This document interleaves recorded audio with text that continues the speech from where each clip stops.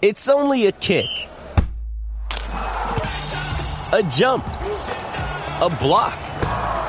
It's only a serve. It's only a tackle, a run. It's only for the fans. After all, it's only pressure. You got this. Adidas. With threats to our nation waiting around every corner, adaptability is more important than ever. When conditions change without notice, quick strategic thinking is crucial. And with obstacles consistently impending, determination is essential in overcoming them. It's this willingness, decisiveness, and resilience that sets Marines apart. With our fighting spirit, we don't just fight battles, we win them. Marines are the constant our nation counts on to fight the unknown. And through adaptable problem solving, we do just that. Learn more at marines.com. For over 10 years, VOC Nation has taken listeners behind the scenes of the greatest moments in pro wrestling history. Our hosts are not only experts on the business, but have lived in the business. Subscribe and hear weekly podcasts from hosts like legendary pro wrestling journalist Bill Apter, former Impact Wrestling star Wes Briscoe, former WWE and AWA broadcaster Ken Resnick, former WWE and TNA star Shelly Martinez, former WCW star The Maestro, NWA legend The Raging Bull Manny Fernandez, and much more. VOC Nation programming is free on most major podcasting apps, including iTunes, Stitcher, Spotify, Google Podcasts, iHeartRadio, and Radio.com. And video podcast and bonus content is available on Patreon for as low as $3 a month. What are you waiting for? Head to VOCNation.com and dig into the most comprehensive podcast network built for pro wrestling fans. Find us on Facebook and Instagram at VOC Nation Wrestling Network and follow us on Twitter at VOC Nation. Thank you for joining another edition of Bumps and Thumps, the talk of wrestling. I'm Brian Ferguson. My guest today is an author, referee, and pro wrestling fan. He also created Wrestle Reunion and authored the book Bruno Sammartino, the autobiography of wrestling's living legend. Ladies and gentlemen, it is my pleasure to introduce the Big Cheese, Mr. Sal Anthony Corrente. Sal, thanks for coming on the show today. I really appreciate it. Thank you, Brian. You even pronounced my name right, so you get points right out of the gate for that.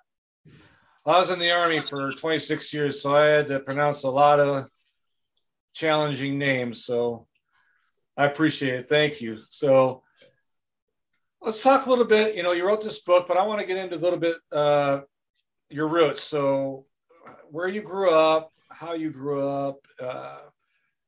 Tell us a little bit about that, if you would, please. Well, I'm from Yonkers, New York. My parents were both born and raised there, and that's where they still are today.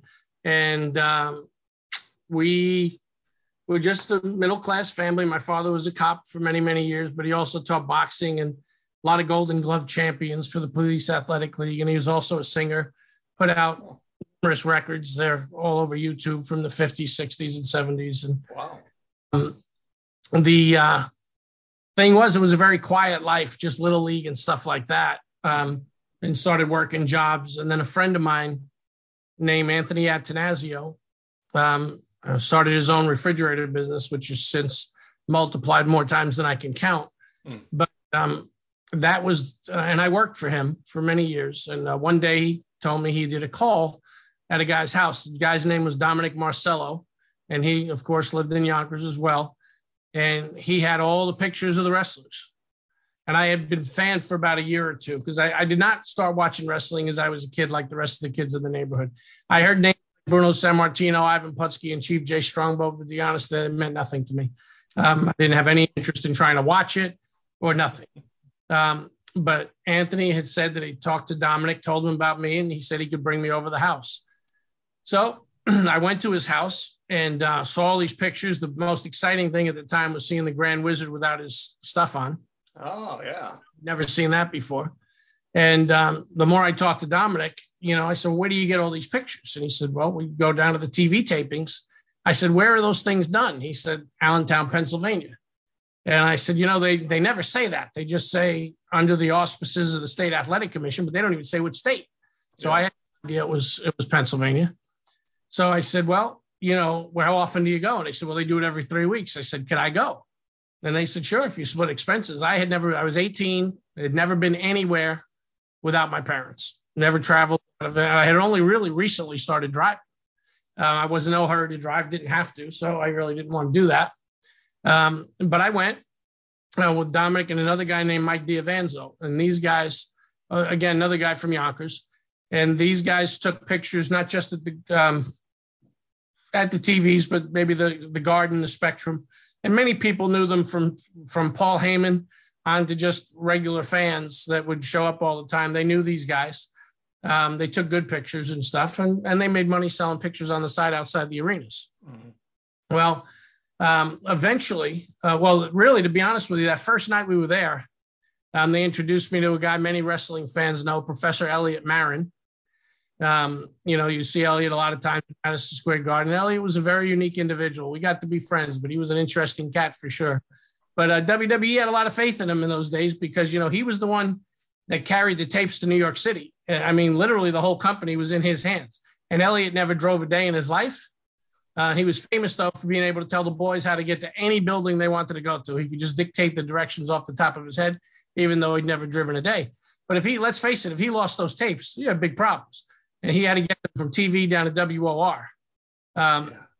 So that was also the night Buddy Rogers came back and started to do Rogers Corner. It was the first, that was my first foray there. And what happened after that? Oh, so I remember Rogers walking out. It was like kind of a big deal. And right away, they got me a job watching security in the back door. So that went on for a while, and I got to know the guys and et cetera. But then Afa and Sika, who had become very good friends with the Samoans, with Mike and Dominic, wrote and said that they were finishing up for Bill Watts, and they were going to be the team to replace Fuji and Saito.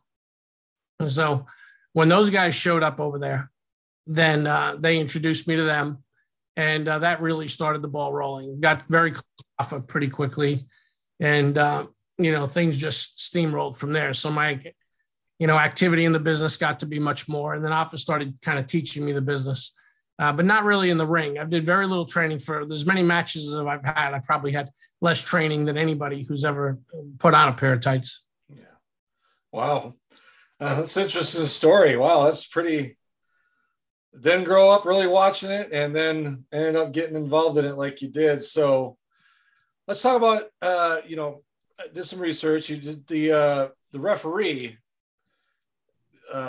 bit for quite a while. Was it mainly in WWF, or was there other promotions you worked for?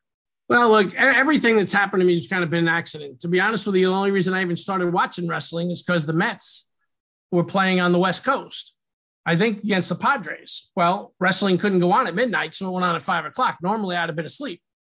But at 5 o'clock, I'm turning the channel. There's wrestling. There's really nothing else on. Remember those days when we had 5 channels?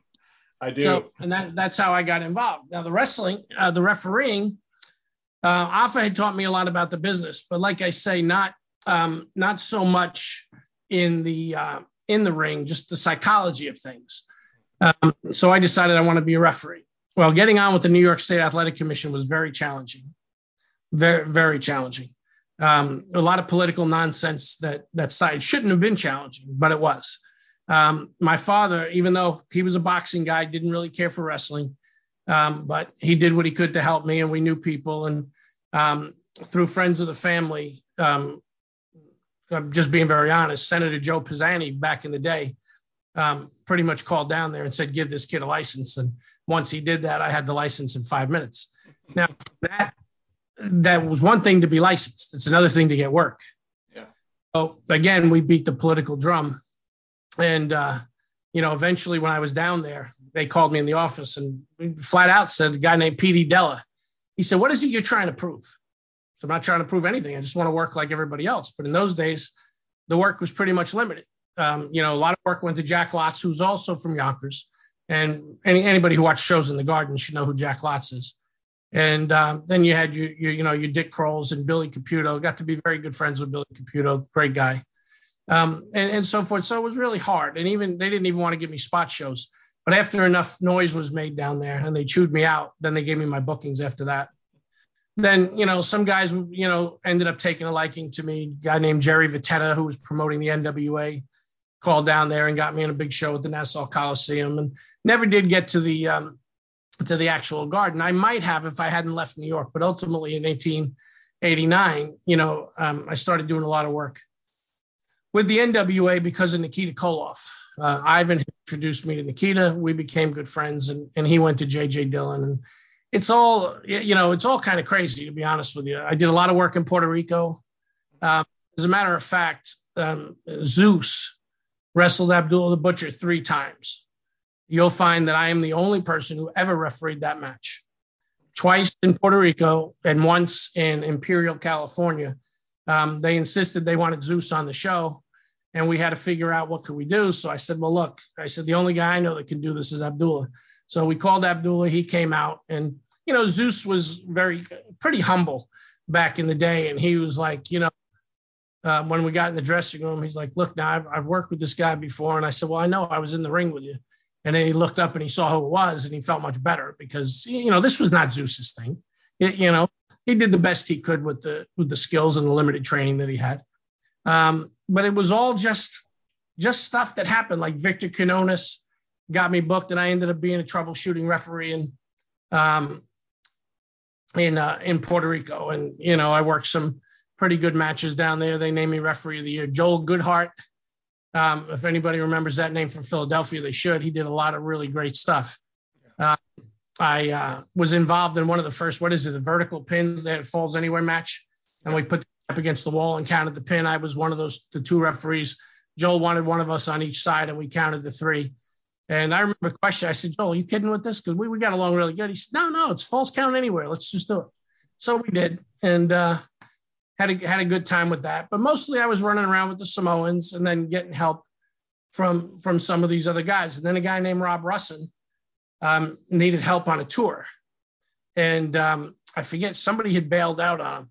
Oh, I guess Kamala had bailed out on the tour, and we needed to get a replacement.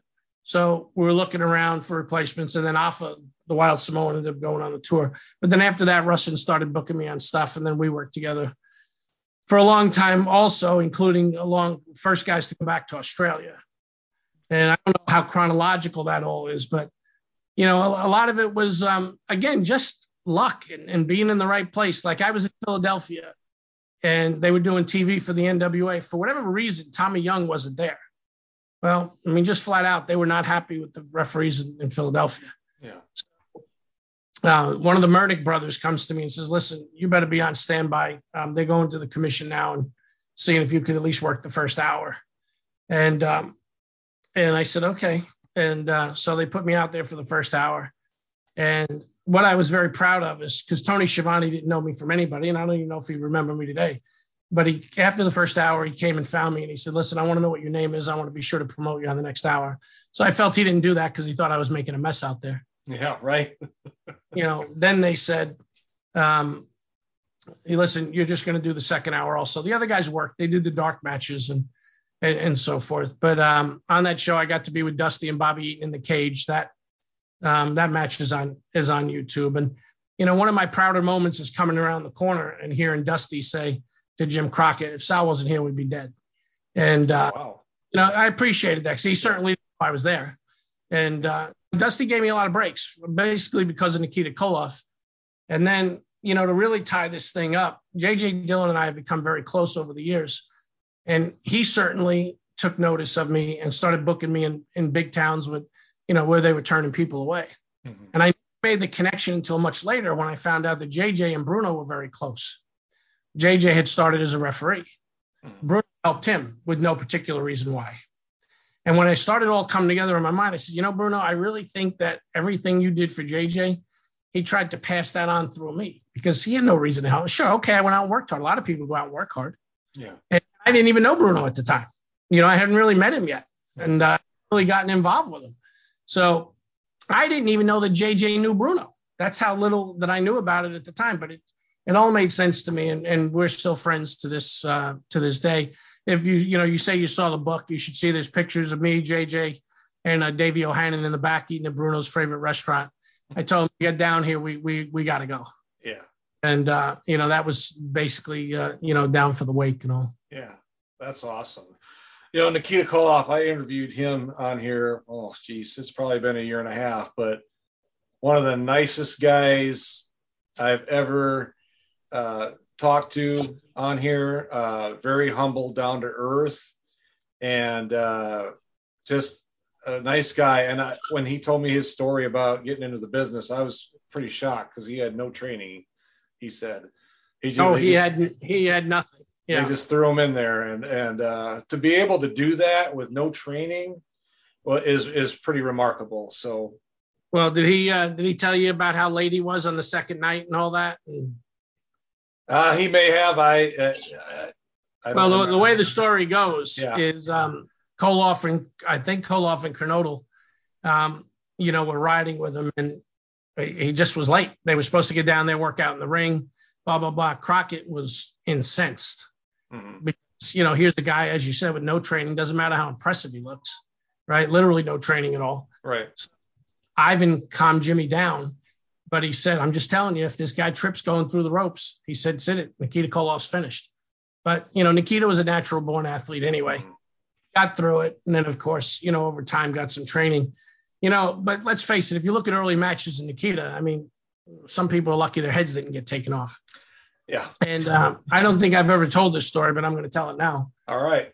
We were working for a guy in Tennessee. I was living with Nikita as his roommate by this time. He'd moved me down to Carolinas, got me a tryout with Nelson Royal, and I was Nelson Royal's head referee. I was booking a show for, I guess the guy's name was John Huey, I think, from up in Tennessee. And we called Manny Fernandez and told him he was going to work with Nikita in the main event. And to be honest with you, he wasn't too happy about it.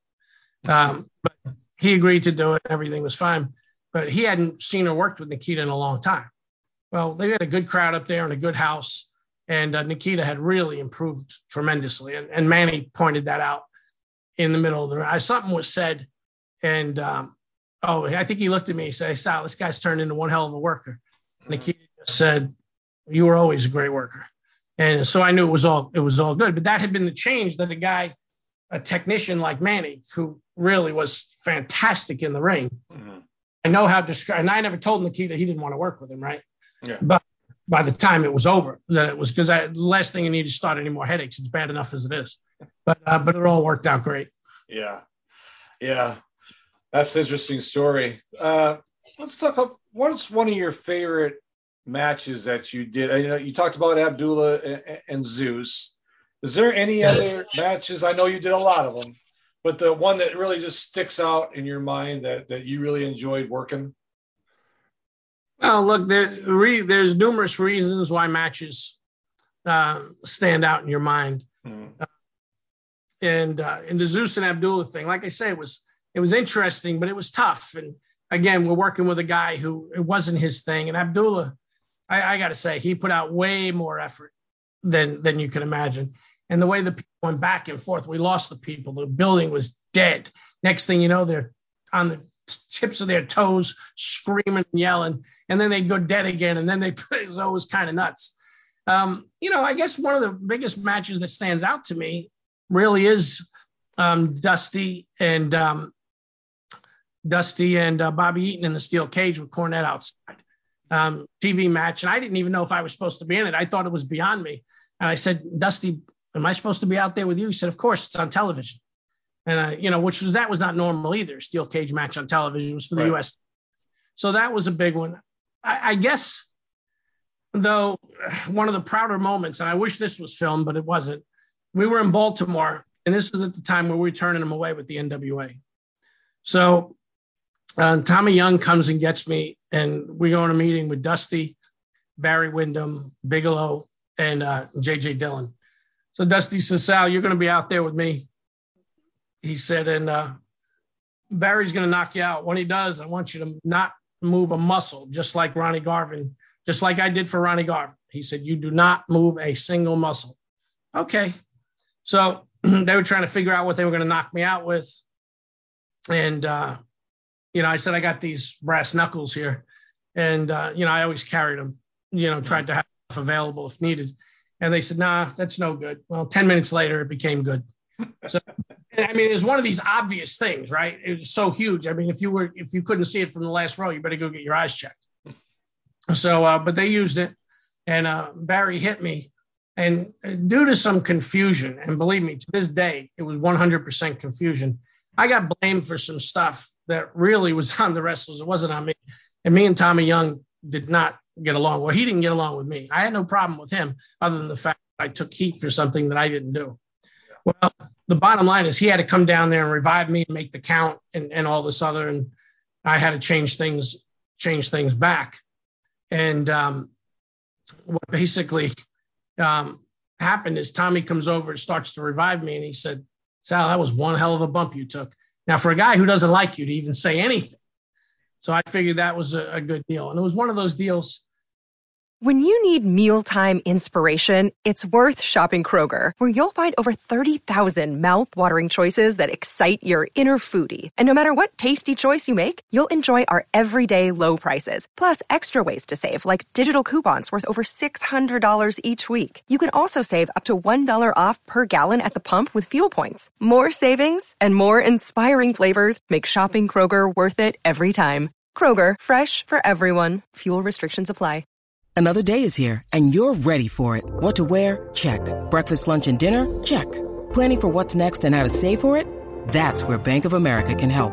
For your financial to-dos, Bank of America has experts ready to help get you closer to your goals.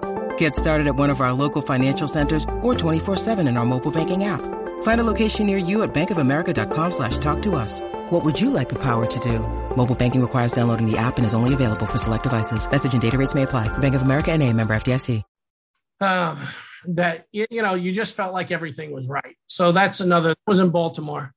And I felt good about that. But to be honest with you, I was in so many good matches, and matches are the first time I refereed, even though me and Ricky Steamboat were good friends, I hadn't worked with him, so I got to work with him. And in a match where it was down in Sumter, South Carolina, and Paul Jones said, we were kind of worried because the guy he was working with, quite honestly, especially for that back in that day, he just was terrible. I mean, he really did.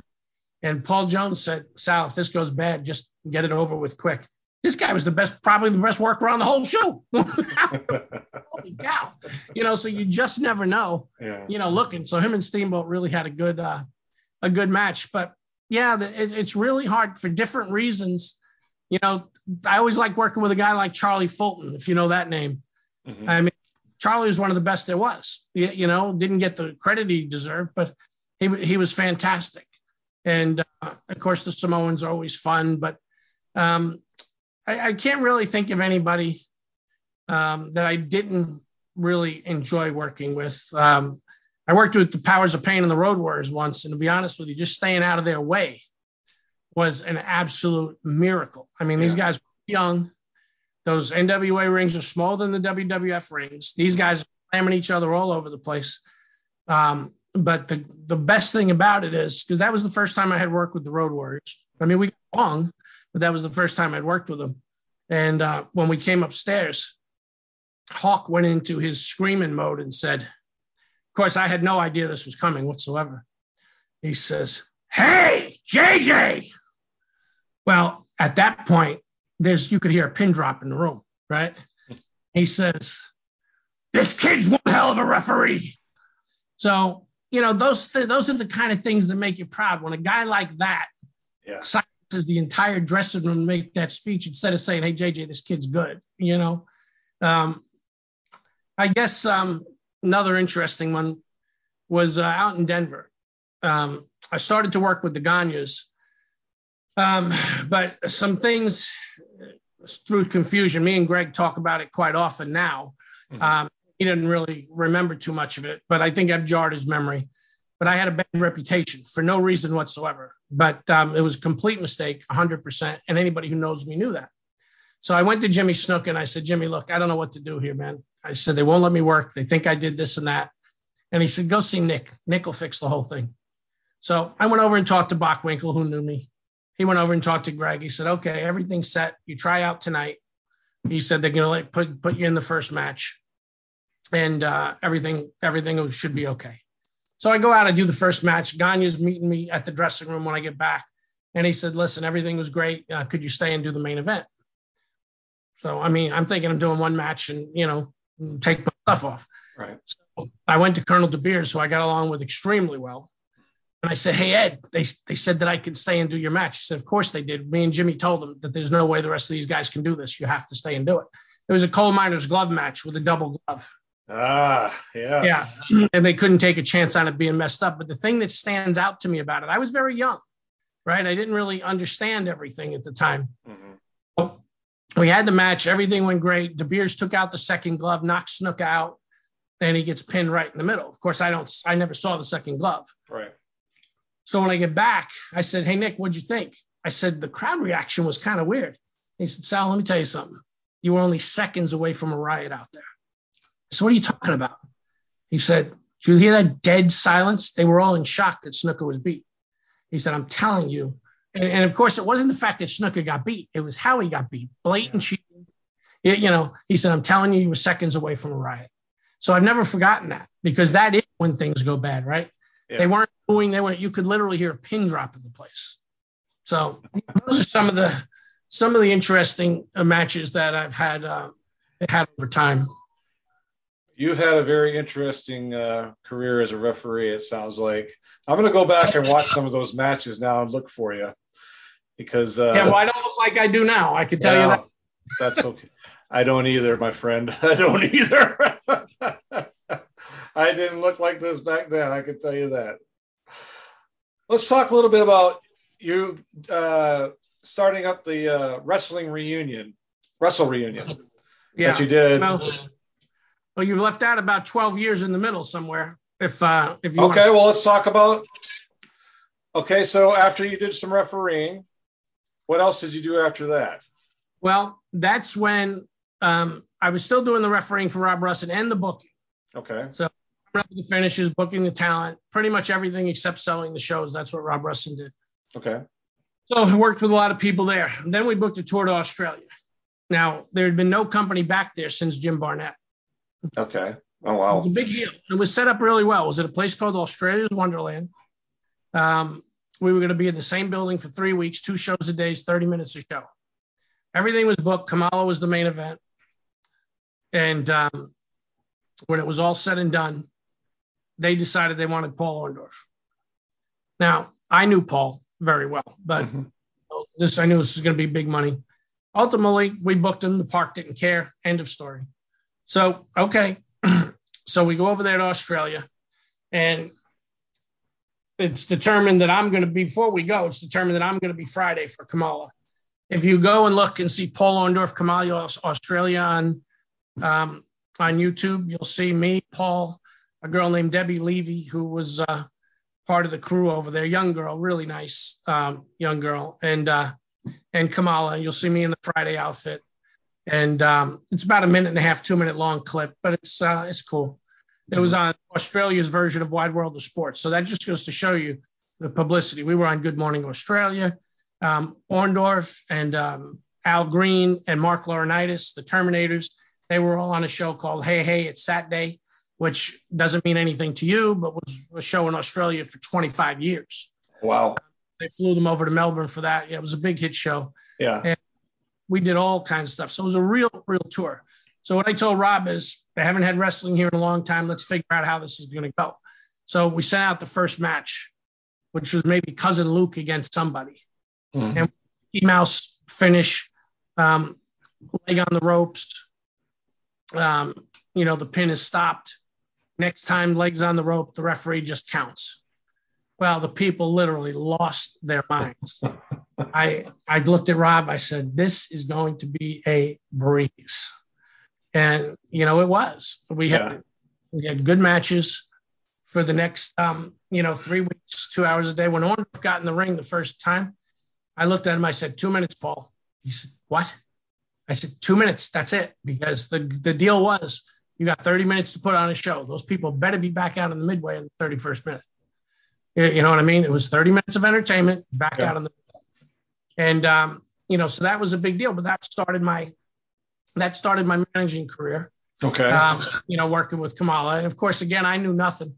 Somewhere right after the match, James looks at me and he says, "You the sorriest Friday I ever seen in my life." Well, I was like, "Oh my God, what did I do wrong?" So we got in the back. I said, "James, look, I'm sorry. I don't." He said, "What are you talking about?" And I said, "You said I was the sorriest." "Oh, I was just screwing with you, man. It's all good." But at the time he said it, here I am, just the referee. Next thing you know, I'm out there managing him. Yeah. But it was a lot of fun. Australia was a great place at the time. You could have left me there for 20 years with the pay we were getting and the hotel and all these beautiful women chauffeurs taking us anywhere we wanted to go. It was all crazy. Yeah. Wow. So then I started wrestling and managing in the Carolinas when I came back. Worked a lot with a guy named Gorgeous Gary Royal, former NWA junior heavyweight champion. And even though I had limited training, Gary could literally work with him. Gary's another Charlie Fulton type, could just work with anybody, work around anybody. As a matter of fact, we were working one night and he said, just schoolboying me to beat me. I said, "Gary, I can't do that." He says, "Yes, you can." I said, "No, I can't, Gary." He said, "Sal, I'll do it to myself. Just," sure enough, he did. That's the kind of guy that he was. "You just put your arm around my neck. I'll be in it." Okay.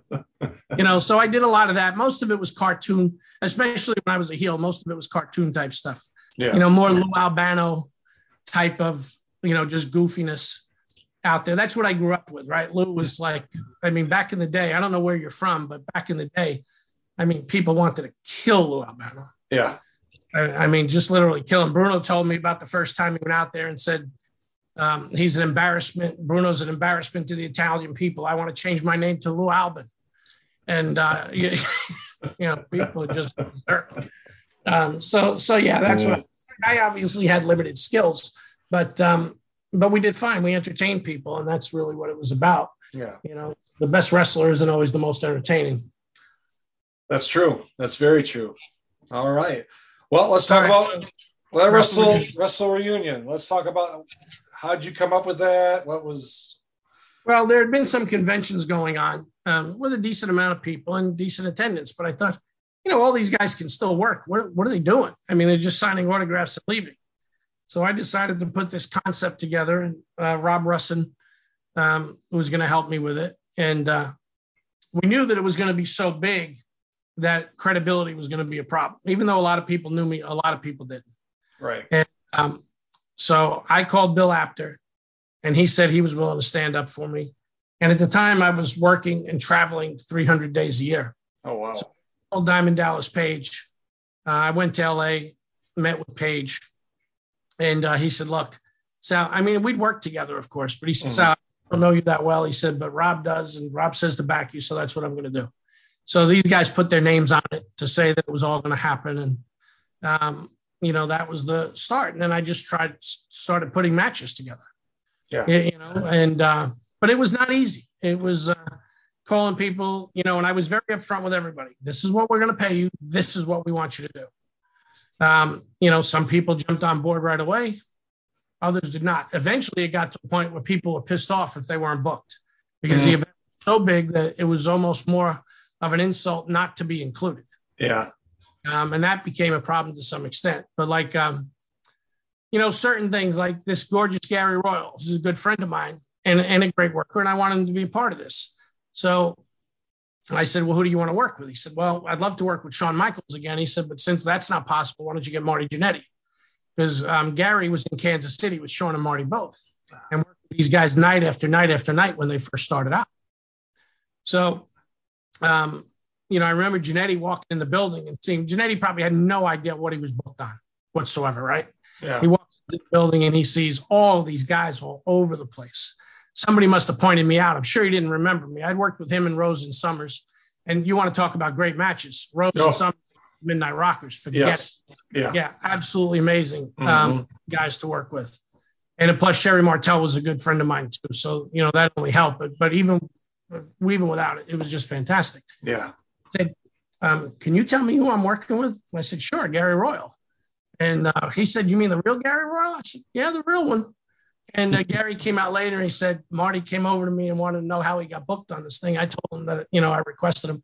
And the funny thing about it, why it's an important story of Wrestle Reunion 1, these guys obviously knew each other, had worked together well into the double digits, maybe into the triple digits. And once they had that match, it wasn't long after that Jannetty was right back in the WWE.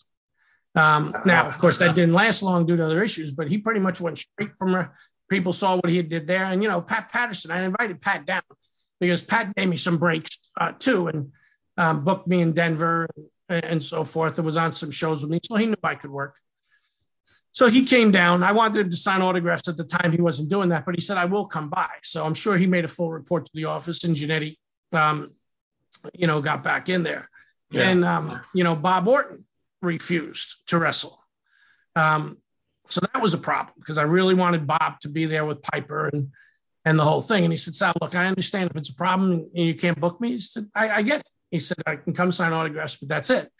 So when I go out to Oregon to meet with Piper face to face to get this settled, and, the meeting was good. He said, look, he said, I don't know what to say. And Piper had been on my first show. I promoted a show in Yonkers. And then we did the first, I guess we skipped over that.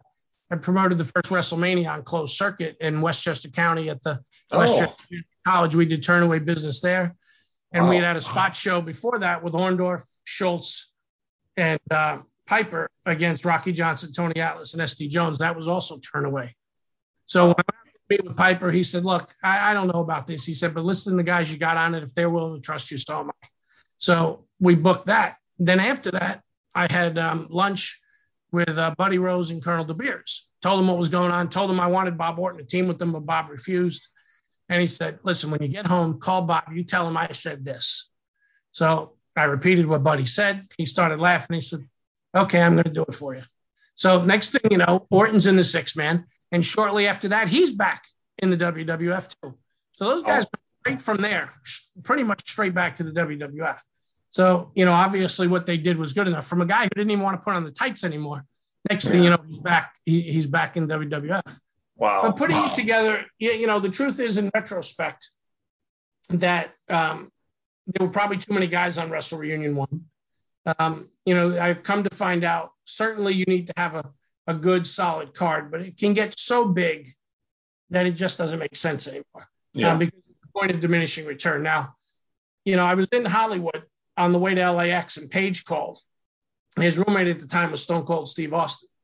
He said, Sal, what are you up to? And I said, well, I'm heading to LAX, time to head to the next town. And he said, well, you better put that on hold. He said, Steve's ready to talk to you. So come on over to the apartment and you could sit down with Steve and tell him what you got going and see what he wants to do. So I went over to Playa Vista, where Paige was living at the time, with Steve Austin. And the bottom line is Steve gave me an open forum, but ultimately, speaking to his agent, they just didn't want to do it. And I think I understand in retrospect. I didn't like it, but I think I understood. The truth is, who was I? Steve Austin was the guy. And if this thing bombed, it was going to look more worse on him than it would have on me. So, matter of fact, I think Barry Bloom was the agent. I know Barry Bloom was the agent. He said, Sal, if this thing was overseas, we probably said yes immediately. But the truth is that based on just the crowd we had and what we were giving, and quite honestly, the real interesting thing to me is the prices for Wrestle Reunion, based on what people were getting, were practically a giveaway. Yeah. And I was being told I was a crook. I mean, today you could literally show up to an event and get 1 star for the kind of money that you got everything, including tickets to these wrestling shows, QAs, everything for I mean, literally one of these major WWE guys goes to a show. I mean, you're talking about a minute experience. We gave people 3 days worth of stuff. Yeah. And I was literally called a crook, and I was ripping people off. And it was crazy. But I will say this, that people that attended Wrestle Reunion still to this day talk about what a great event it was, how much fun they had. And we do have the Wrestle Reunion tapes back now. They've been tied up in litigation. So I'm working to try to figure out how to monetize these things and what's going to make sense. I got to do something, right? Not as easy. I think if I had them 10 years ago, maybe WWE might have purchased them. I don't know if they will now or not, but there are numerous ways. So with things like Kickstarter and stuff like that, to figure out what to do with these tapes. It's probably a long play, not a short play, but that's all right. Something's got to be done. I will say this, the Wrestle Reunion tapes are probably the most requested matches that are on tape that nobody's ever seen. Still to this day, 17 years later, people still come to me and want to know when a DVD's coming out. Well, unfortunately, if DVDs weren't stolen every 2 minutes and crap wasn't uploaded to the internet, I would have gone with my buddy Michael at High Spots probably and had this thing out on DVD, quite a while ago. And, right now I got to get creative. So, we're going to go to the market with something because to put all of this into it, and so many of these people are dead. Yeah. It's crazy. And, quite honestly, the event came off great. A lot of it was through Jimmy Hart. Jimmy Hart was, he was a tough one. He didn't want to do it. And he absolutely refused over and over, would not even really take my phone calls. I guess his wife finally said, look, this guy's calling the house every day. You probably better call this guy. So he eventually called me back and refused. And then Lance Russell refused to do it because Jimmy wouldn't do it. And in the meantime, I got Paige just busting my chops, telling me, you got to get Jimmy Hart on this thing. Right. So we were booked in Memphis. The Fabulous Ones were supposed to work with Corey Macklin against the Rock and Roll Express, Jerry Lawler. So they called me to get Stan to work because me and Stan Lane, we're good buddies. And I've been blessed that most of the time he's done stuff with me. Mm-hmm. So, I convinced him, let's go up there. And so now I got Jimmy Hart in the dressing room, just me and him. And I said, listen, are you going to do this thing for me or not? And he said, no, I'm not. And I said, well, why not? He said, first of all, I don't believe it's going to happen. He said, you look at all these guys you're in advertising, you got booked. I said, well, they're all coming. And after 10 minutes, he finally said, I'll do it. I called Lance Russell, told him he'd do it. Lance, of course, didn't believe me, called Jimmy. This episode is brought to you by Shopify. Whether you're selling a little or a lot, Shopify helps you do your thing, however you cha-ching. From the launch your online shop stage, all the way to the we just hit 1 million orders stage. No matter what stage you're in, Shopify's there to help you grow. Sign up for a $1 per month trial period at shopify.com/special offer, all lowercase. That's shopify.com/special offer. To see if Jimmy really said he'd do it. He said, no, I told the guy I'll do it. I'll be there. Luckily for me, Jimmy showed up a day or two early at the hotel. And he really started getting this thing wrapped up. Jimmy's amazing, man. He's one of these guys that pretty much can do anything and wants everything to go right. And I learned a lot from him. Yeah. Jimmy Hart, you say that. I met him.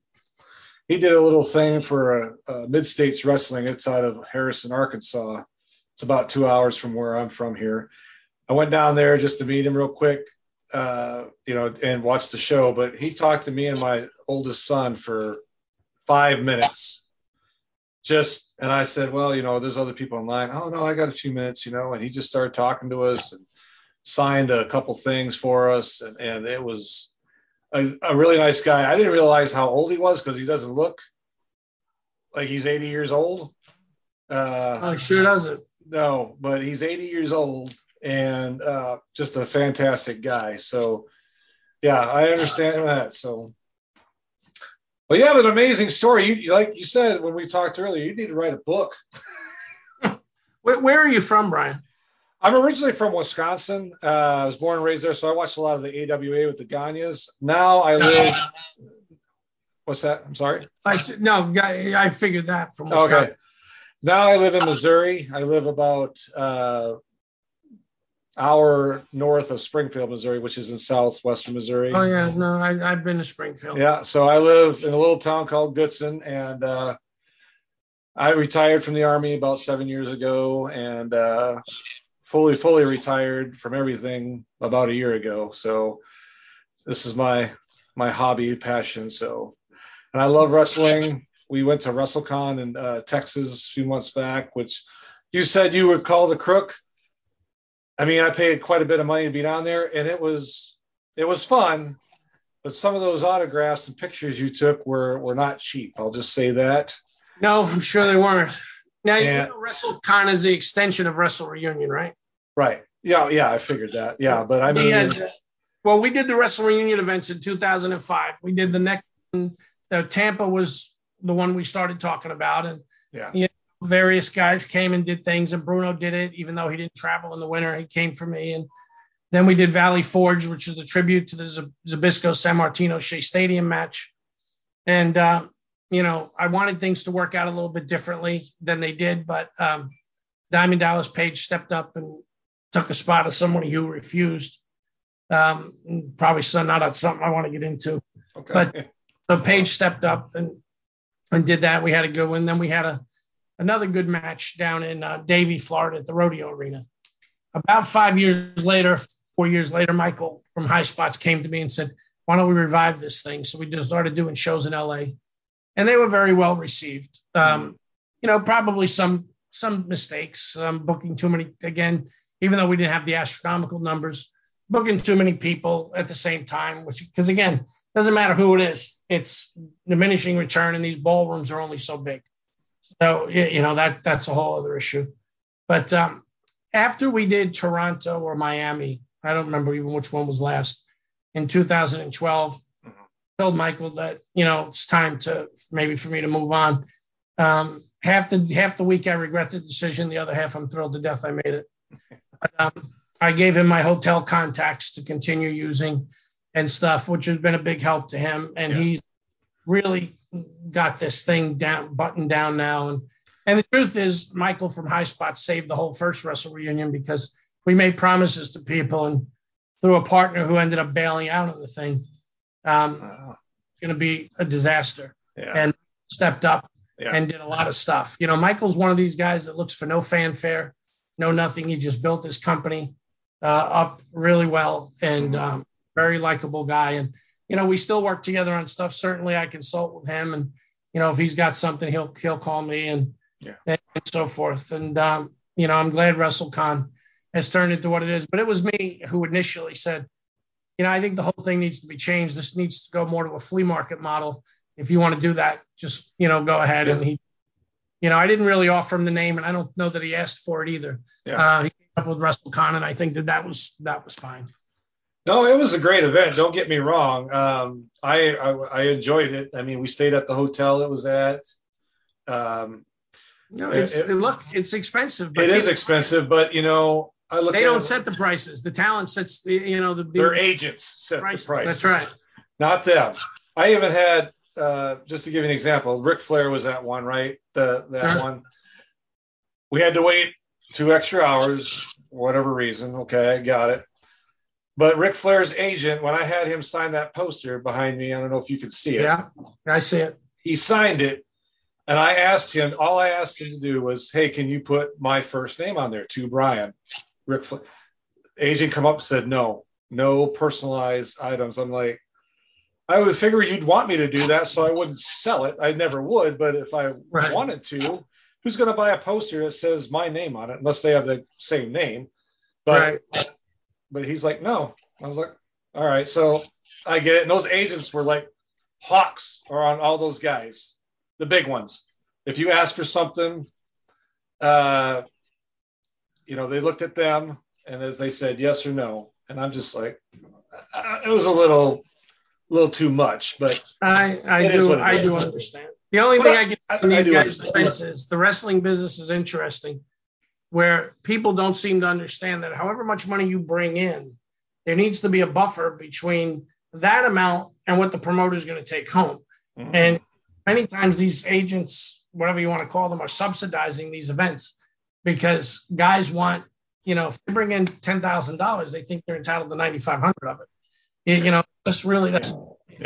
kind of tough. Yeah. I mean, there isn't each side looking out for the other. There's one side looking out for themselves, and but then again, there's some guys who do this just so they can hang out with the wrestler for the week. So it's tough. But you know what? Rising tide raises all boats, and if you don't do that, eventually people walk away. So no, I get it. It was just a little frustrating at times, but it is what it is. So one more question. I want to talk about your book. Okay, the book it is. All right, let's talk about it. How were you able to compile all this information? And I know you said you knew Bruno, but I mean, this book is the autobiography. I mean, you had to get a lot of, I'm sure, people involved with that. How were you able to do that, and how was it the experience for you? Well, once Bruno and I became friends, we talked often, and for long lengths of time. Mm-hmm. I heard these stories over and over and over. But the one thing that started this ball rolling many years ago, not with this recent book, Mm-hmm. Bruno had a deal with these guys that wrote the first book. It turned out to be a financial disaster for Bruno. He never made a dime. Mm-hmm. These guys to court, blah, blah, blah. Okay. Now, the one thing that bothered Bruno tremendously, because all the books sold out. They did a run of 10,000, and I think they only sold them in the Pittsburgh area, and they all sold out, which is really not a surprise. Yeah. What would happen is when people would see that Bruno was going to make a personal appearance, they would start listing the book for ridiculous amounts of money because you couldn't get it anywhere else. Yeah. Well, yeah, I kind of believe that you hear about a problem once, then you start trying to come up with solutions. But unfortunately, I wasn't in a position or didn't even give it too much thought. But eventually I said, Bruno, to be honest with you, I've had enough of this. I said, every time you come back from an appearance, we go through the same thing. I'm going to find out. I'm going to go on eBay and I'm going to buy a couple copies of the book. I had never seen it. I had only heard about it. Mm-hmm. So I went out there and bought a couple of copies. I found a company in Raleigh, North Carolina that I could send the book to and they would scan it into a Word document. I don't remember how much it cost, but whatever it was, we paid it and that was it. So then I got with a guy named Brian Thompson, who is from somewhere out your way. Yeah, Lebanon, Missouri. I did an interview with him. Yeah. Okay. So Brian and was involved with the other guy that had that Memphis sheet. For some reason, his face is staring. You could see it. He had the wrestling, Meltzer type thing that he put out, squared circle or whatever it was. Brian, I think his name was Brian too. So that's how I met Brian Thompson. Mm-hmm. He tried to edit the book for me because it was a mess. I mean, quite honestly, the original version, all the wrestlers' names were spelled wrong. It was really probably the worst thing that had ever been put out. It was probably the worst thing that had ever been put out by representing Bruno. So Brian did a lot of the editing, cleaned that up. We added a couple of pages to it and, and a few more pictures, and we put that out maybe in 2007, something like that. Well, over time, I would hear Bruno do an interview from time to time. I don't listen to my own interviews and, I know what Bruno's going to say. I mean, I hear the stories one-on-one. So, but I was listening to one for whatever reason, I don't know. And I said, Bruno, listen, you were a little bit more open on this interview. He said, eventually he just said, Sal, what am I supposed to do? Yeah. He said, the whole business, what am I supposed to do? Look like a jerk out here? And I said, well, Bruno, if that's the way you feel, then why don't we rewrite the book and tell the real stories? He said, well, do whatever you want. So I would go over stuff with him and send him stuff and, started writing, but it took a long time. We were in no hurry. Yeah. Quite honestly, in my mind, Bruno was going to outlive us all. Yeah. I talked to Davey O'Hannon a lot, who I've become very close to since, and I wish I had met early. I was at an early show with him in Zabisco, but didn't really get to know him. Bruno would mention his name, fairly often because they got along extremely well. But I just pulled out stuff that I knew was crap, and I put the real stories in, which I had heard I could have dictated them from memory. Yeah. Then, I started not getting return calls, so I knew there was a problem. And when we got down to the wake, quite honestly, Carol said, Sal, what about the book? And I said, well, Carol, I got to be honest with you. I stopped working on it. He said, I didn't know what direction we were going in here. I said, well, I think Bruno would like the book finished, don't you? And I said, well, sure, but I didn't really think it was my place to decide that.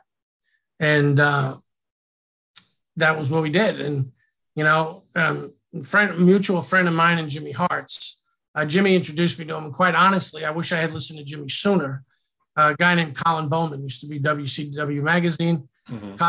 Colin's a brilliant mind, great for business. We got him involved in all the later Wrestle Reunion events. And I called Jimmy one day and I said, Jimmy, I finally found the right guy to edit the book.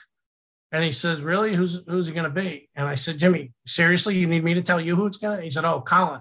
And I said, yeah. He said, yeah, you know what? Perfect choice.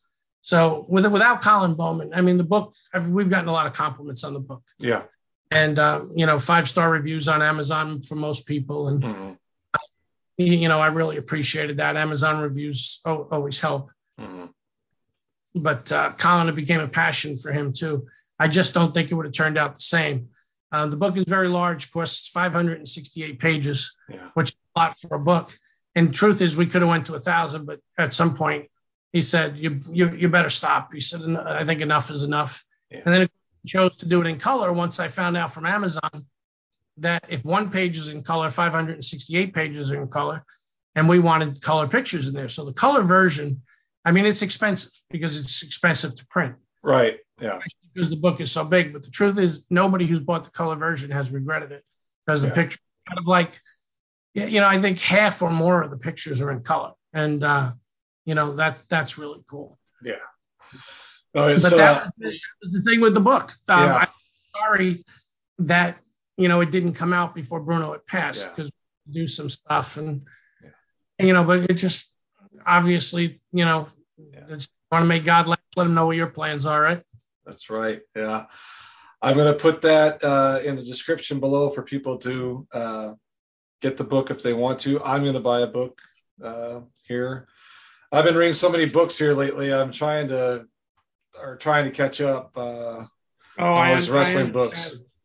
I'll tell you one of the interesting things about wrestling fans. Somebody told me when I put the new book up to take the old book down. And I said, why? It doesn't cost me anything to have it up. What if somebody wants it? Yeah. Still sell 2, 3, 4 books of the old book.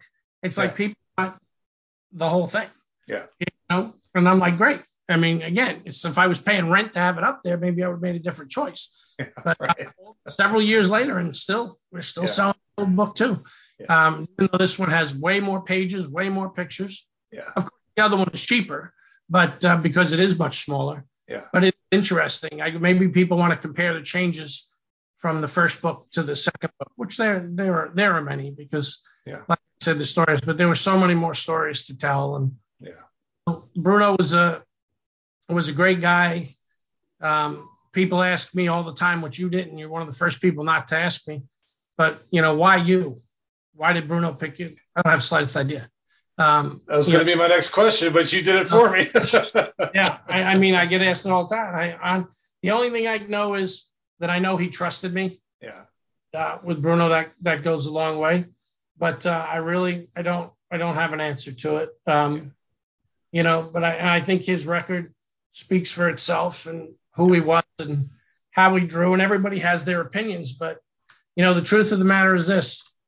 When you talk about Bruno Sammartino and the book, it's a book about a man that was a wrestler, but, what he went through in his early life, how they even came to this country, things went for this country, the kind of stand-up guy he was, the things that, he did for people, coming over here as a weakling and all of that. And you think about the amazing ride and what he went through, what his mother went through. His mother was his hero and so forth. But when it comes down to his place in the business, I don't know how you question it.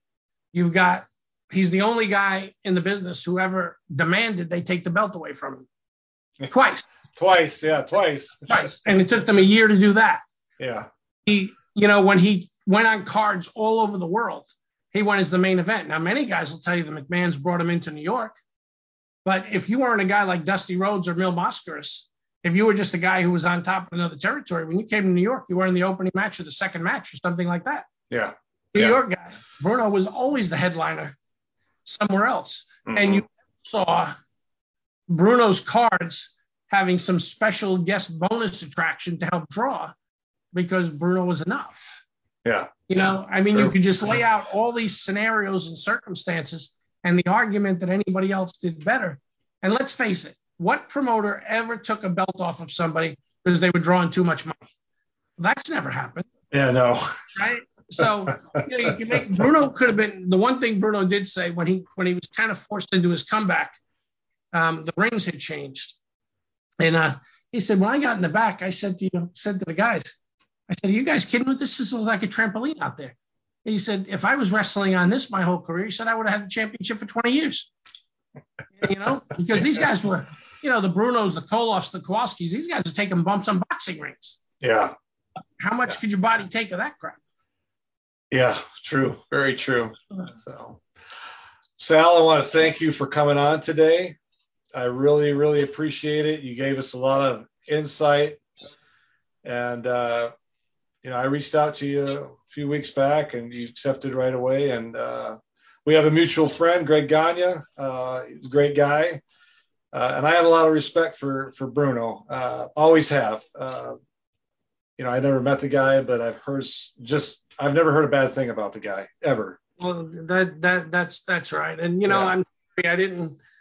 We do have a mutual friend in Greg Gagne, and I will tell you one of the smoothest matches I was ever in. Again in the Denver Auditorium, Greg Gagne against Curt Hennig. Yeah. Working with Greg, he was a guy obviously could have used. Some guys needed Putski needed some inches. Another 20 pounds on Greg Gagne with his working ability. Who knows what that might have. I agree. Yeah. Meant. The only thing I forgot to mention before you go is the whole Wrestle Reunion thing really started to come loose a few weeks beforehand. If it wasn't for this Anthony Attanasio that I told you about that got started, it was really him that stepped up and saved Wrestle Reunion. And, he's a guy that nobody knows, but for all the fans who were there that loved it, that still tell stories about it, that want to see the matches, without Anthony, there's a good chance they would have had a different look to it. Yeah. Or I would have had to make some other arrangements real quick, because unfortunately, when you take the word of some people who are not stand-up people, it can get ugly very quick. Yeah. But I certainly learned my lesson. But he's as huge an influence in me in the wrestling business as some of these other guys. Yeah. He helped open the door, and then he kept the door open when it could have been slammed in my face. Yeah. So all of that is appreciated. I appreciate your time today. I appreciate you coming on here today. I know you're a busy man and you got probably got a lot of things going on, and taking time out of your schedule. I appreciate it very much. And ladies and gentlemen, Mr. Sal Corrente, the Big Cheese. Now you said it wrong. Oh. You said it right the first time. I didn't say it right? I'm sorry. No, it's Sal Corrente. Sal Corrente. Like the E might be silent. I don't know, however you want to say it, but it's not an sound at the end. It's not an A. Sal Corrente. There you go. Now you got it. I apologize. Okay. No worries. You have a great day. Hopefully your audience enjoys some of these stories that are probably older than they are. Well, you know what? I'm going to look for those. Hopefully you'll get that video situation resolved, and we can see those someday soon. So I'm hoping. Yeah, well, those matches, believe me, there was some real. I don't know if you ever saw the Wrestle Reunion lineups. There's a thing on Wikipedia that gives the lineups of the first three. Okay. There's some really great matches there. I mean, they're really. Oh, I'm sure. So hopefully, yes. And when I say nobody's seen them, that means including me. Well, yeah, that's not good. Then, yeah, we need to see them definitely. Yeah, for sure. So you have a great day. And all right, you too, Sal. Thanks, and people out there, thanks for watching. If you're listening, thank you, and please subscribe. We'll talk to you soon. Hey, this is Total Package Lex Luger. You're listening to the VOC Nation. Don't miss out. Hey guys, before we get started, I just wanted to read this commercial because it's an agreement that we made with a really great podcast, and I want to tell you guys all about it. Pro Wrestling Interviews. It features guests who are hot indie stars as well as the greats of the ring. Each week, you can join the Amazing Velvet as well as Dr. John as they host this jam-packed hour of interviews, pro wrestling news, and entertaining guests. It's an hour you don't want to miss. Trust me, you don't want to miss it. Every Sunday, 9 p.m. Eastern. Just go to ProWrestlingInterviews.com, and it'll take you to their Facebook page where you can get the custom podcast link for that week. Don't miss a second of Pro Wrestling Interviews. That's Sunday nights, 9 Eastern. ProWrestlingInterviews.com. The worldwide leader in entertainment. This is the VOC Nation Radio Network. Check out In the Room every Tuesday night at 9. Listen in. Pro Wrestling Illustrated's Brady Hicks, former WCW star Stro Maestro, Kathy Fitz, Matt Grimm. And you and Ray are there too, right, Ray? We sure are, and we've got great guests like Lex Luger, AJ Styles, Taku, and more. It's a heck of a party. Plus, I didn't get thrown off buildings. And didn't get pregnant. I didn't get pregnant either. Sometimes I think it gets so ridiculous. We were getting into like snuff film territory there. In the room. 9 p.m. Eastern on VOC Nation. Yo, this is Jerry Steigers of the Nasty Boys. Yeah, Brian Knobs here. You getting ready to get nasty? Well, listen to the VOC Nation, baby. VOC Nation is one of the longest-running wrestling podcast networks, having started way back in 2010. VOC Nation provides daily streaming shows where fans have the ability to interact with their hosts and guests via phone calls, emails, and Twitter. VOC Nation hosts will include former backstage interviewer from both AWA and WWE, Ken Resnick, former WCW performer The Maestro, former Impact performer Wes Briscoe, Pro Wrestling Illustrated contributor Brady Hicks, and former Philadelphia radio personality Bruce Works. Archive-free content includes past interviews with huge names like Hulk Hogan, Jesse Ventura, Kurt Angle, Jimmy Hart, Ricky Steamboat, Sting, Mick Foley, Joey Styles, Howard Finkel, and so many more. Listen live at VOCNation.com and subscribe to all the podcasts by searching VOC Nation Radio Network on your favorite podcast app. And be sure to follow these guys on Twitter at VOC Nation. Bill Apter has been in the pro wrestling business for over 50 years. Hey, talking here with Arn Anderson. Arn, first of all, your height and weight. 6'1", 255. And now subscribers to VOC Nation Premium get exclusive access to Bill Apter's archived audio footage. And where's your hometown? Minneapolis, Minnesota. Okay, and give us something about your back. First of all, your relationship to Ole Anderson. Ole is my... Subscription to VOC Nation Premium starts at just $3 a month and includes commercial-free audio and video versions of our top podcasts. Okay, we're speaking here with the manager of the World Heavyweight Tag Team Champions, Tarzan Tyler and Luke Graham, and he's sort of glowing tonight about a new prospect we haven't heard of yet. And for just $9 a month, Apter's archives are all yours. Would you tell us who this new prospect is? Well, I'll tell you, Bill, I've searched the world, and I finally found a true world champion. I finally found... What's your opinion of Ivan Koloff winning the title from Bruno Sammartino? Well, I think... I don't know what to say, but I want to say one thing. Bruno was a hell of a champion. Hear exclusive interviews with the greatest performers of all time. This is Bill Apter, and once again, we're speaking here with Bruno Sammartino. Bruno, first of all, how did you and Bruiser lose that title to the Valiants? Well, actually, it was a very unusual loss, if you want to call it a loss. Did Heenan have anything to do? Well, yes, but the whole thing is this, that the rules, as I always understood them, was that the title could only be lost by pin or submission, which is the same rules as my title, the World Wide Wrestling Federation. That night, it was... To sign up, it's very simple. Head to premium.vocnation.com or go to patreon.com/VOCNation. VOC Nation takes you behind the scenes of the greatest moments in pro wrestling history. Each and every Thursday night, check it out, WCW star Stro Maestro takes you on a journey. It's WCW Retro. Talking old school, match of the week, talking dream matches, taking your calls and looking back on an incredible career of acting, entertaining, and wrestling. Check it out, VOCNation.com, WCW Retro. Be sure to call in Thursday nights, 9 Eastern, on the VOC Nation Radio Network. This is Matt Hardy, and you are listening to the VOC Nation.